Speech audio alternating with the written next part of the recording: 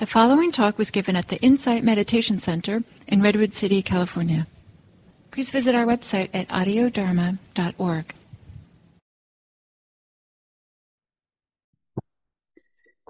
So settling into your meditation, supporting your body and your mind with enough relaxation and alertness for the condition of your body and mind at this time of day.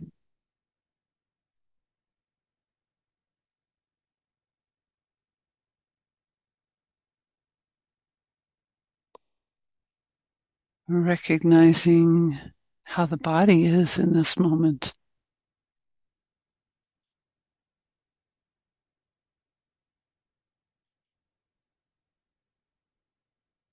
Receiving what it's telling you with some compassion.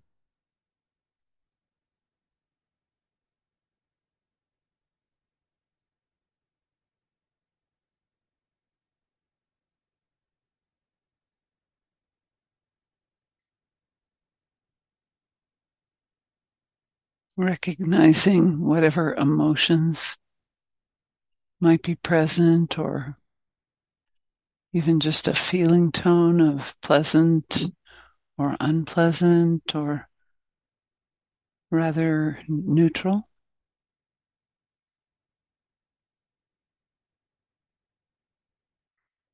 Receiving whatever is here. There is no right or wrong state of emotion, no right or wrong state of the body, and no right or wrong state of the mind for meditation. We're simply receiving what is coming into awareness in this moment and staying alert as other things, other experiences present themselves.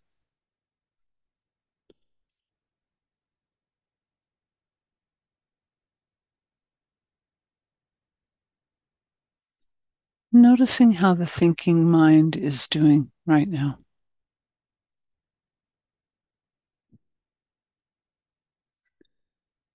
Is it distracted or present?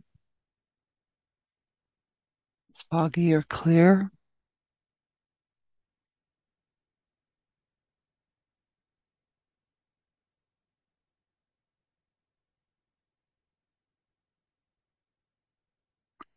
If there are any challenging conditions present in your experience right now, sending some kind wishes towards those experiences. I'll offer some phrases you could repeat silently in your mind. May this body be well.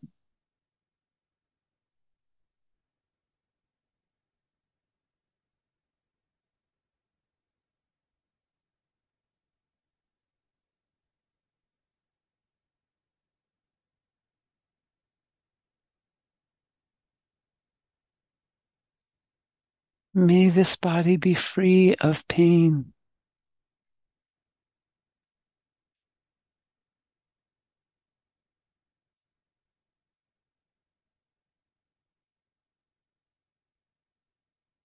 May it experience ease.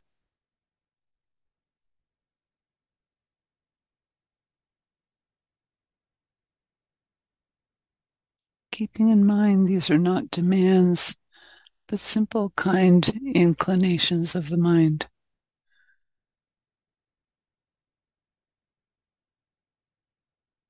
May this mind and heart be well.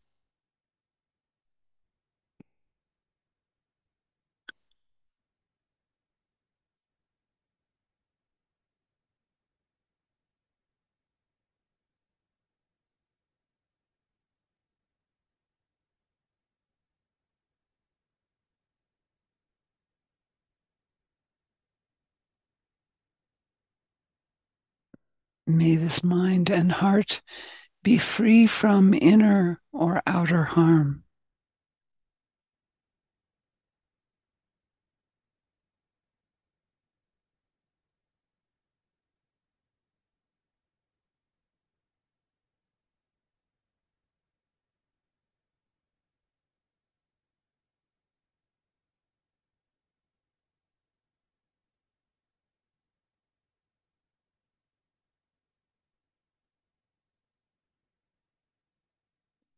May this mind, heart, and body be happy.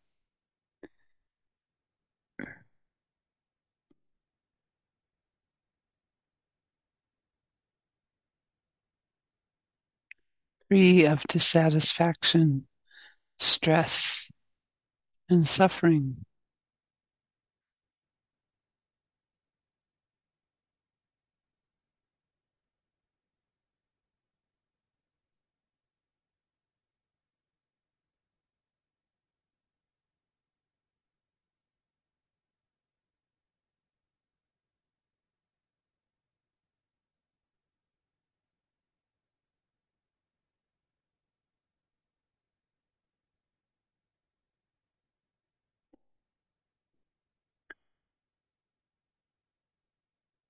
Continuing to incline the mind towards these healing wishes of kindness, of compassion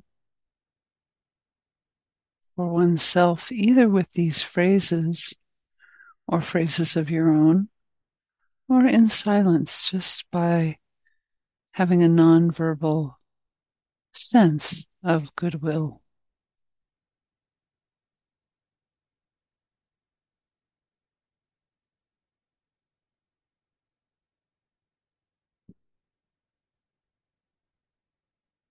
And if at some point someone else comes strongly to mind as one to whom you could send these wishes of kindness and compassion, feel free to allow your mind to fill with that person's best interests, and continuing to offer these wishes for yourself or for someone else as we practice in silence.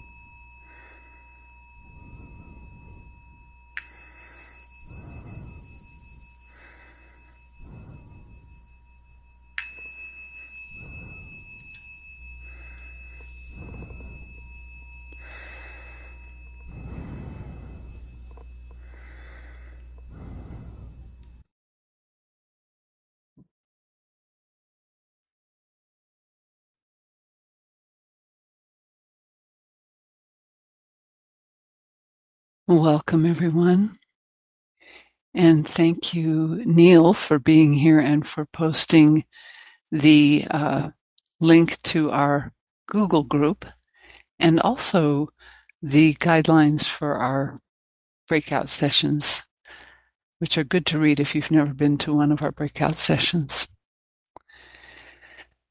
So this evening I was reflecting, there's a very important ingredient that we add to or develop in our practice of mindfulness. And it's perhaps one of the most important factors that helps us move towards freedom from dissatisfaction, stress, and suffering. So, what is it that allows our regular practice of mindfulness and meditation to make a difference in our lives? What takes all of our effort and actually moves it towards freedom? The ingredient I was thinking of is the growth in our ability to take responsibility for our own state of mind. So one of the ways this happens is when we come to the realization that we can either think in ways that reinforce happiness or we can think in ways that reinforce misery. It's one of the ways our practice with these four immeasurables of loving kindness, compassion, appreciative joy, and equanimity gradually transforms the mind. So, when we first come to practice, maybe we don't feel like we have that choice at all. Our minds can feel very inflexible. For example, when we say phrases of loving kindness or compassion, at first, when people are doing these practices, sometimes they say, they feel like they're just saying the words and they're not really feeling them. And it can depend on each person which words feel foreign and which feel emotionally resonant. But it's excuse me, it's perfectly natural that we start off in that place. As we send good wishes and intentions to various people through these practices, usually we start with loving kindness for ourselves. Next, or we can start with a mentor or a person who's been very supportive in our lives. Then we go to loving kindness for a friend, then to a stranger, and then to a difficult person, and then finally to all beings. And it varies which of these people is challenging to send good wishes towards. Some people find it hardest to send good wishes to themselves, and other people find it hardest to send good wishes to the difficult person. But it could be any one of these. So one of the aspects that's interesting about this is why it's difficult. And one of the reasons is that we've had either emotional or relational difficulties with someone else or with ourselves. And we sometimes subtly or directly blame either ourselves or someone else for unpleasant, difficult emotions, difficulty feeling these things. But, we all start off with a very reactive, inflexible mind, or let's say many of us, most of us, when we come to practice, have that. And as we cultivate these qualities and invite these phrases, we start to invite the mind to be aware of other ways of going about it. So here's the way this responsibility for our own minds is put by the Burmese teacher Sayadaw U Tejaniya. He writes, "Nobody outside of this mind can upset it, make it angry, averse, afraid, joyful, or grateful. Nobody outside of the mind triggers it. The mind itself is responsible for its own feelings, gladness, and suffering." So for a lot of people, when they first hear that, they're like, I don't believe that. But this particular realization is a key to our being able to become free. Because by the time we find this practice, as I mentioned, the mind is often very reactive towards things that either we or others say or do. The mind assigns various meanings, not so great meanings when we have these reactions. And sometimes we end up saying things like, you made me mad, or you made me sad. Or we could even say things like, I'm my own worst enemy. We can assign a kind of permanence, or we can believe that these are unchanging, kind of in a way doubling down on our own unhappiness by saying things like, you always, or you never, and fill in the blank to what somebody always or never. So we're fortunate to find this practice where, as we cultivate these phrases of kindness or compassion, of appreciative joy, of equanimity, these phrases gradually change, turn the mind, condition the mind differently. And we can come to see that the way the mind was conditioned before, the reactive way that it was actually misleading, in what it has us believe. And we come to a place in this practice, the longer we practice mindfulness and inclining the mind towards these virtues, the more flexible the mind becomes.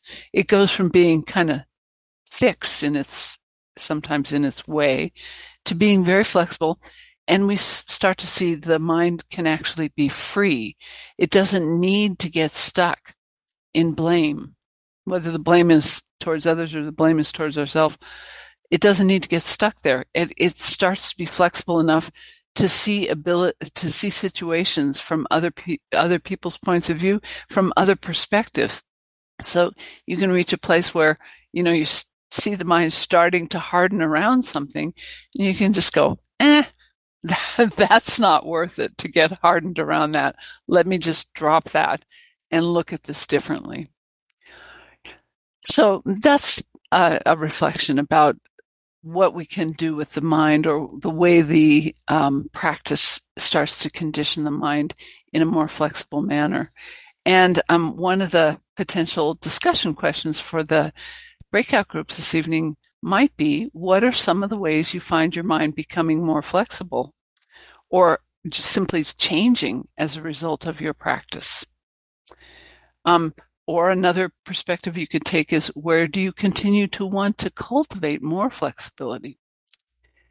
So as we go into the breakout groups, what we usually do is we meet in groups of 3 or 4 people, and it's a great opportunity to cultivate kindness and compassion in action right here in a safe setting. These are kind people who've shown up this evening. And so it's a great time, and maybe easier than in your workday life, to practice putting one idea into the circle at a time, just one short thing, and going around the circle multiple times and speaking only from your own heart, not offering advice, not offering commentary on other people's sharing. Just, we're all adults. We can all speak for ourselves here. So with that, we'll go into the breakout rooms for 10 minutes. And if you find yourself in a room without a partner, somebody may drop off, I'll find you and I'll move you to another room. So enjoy the time together.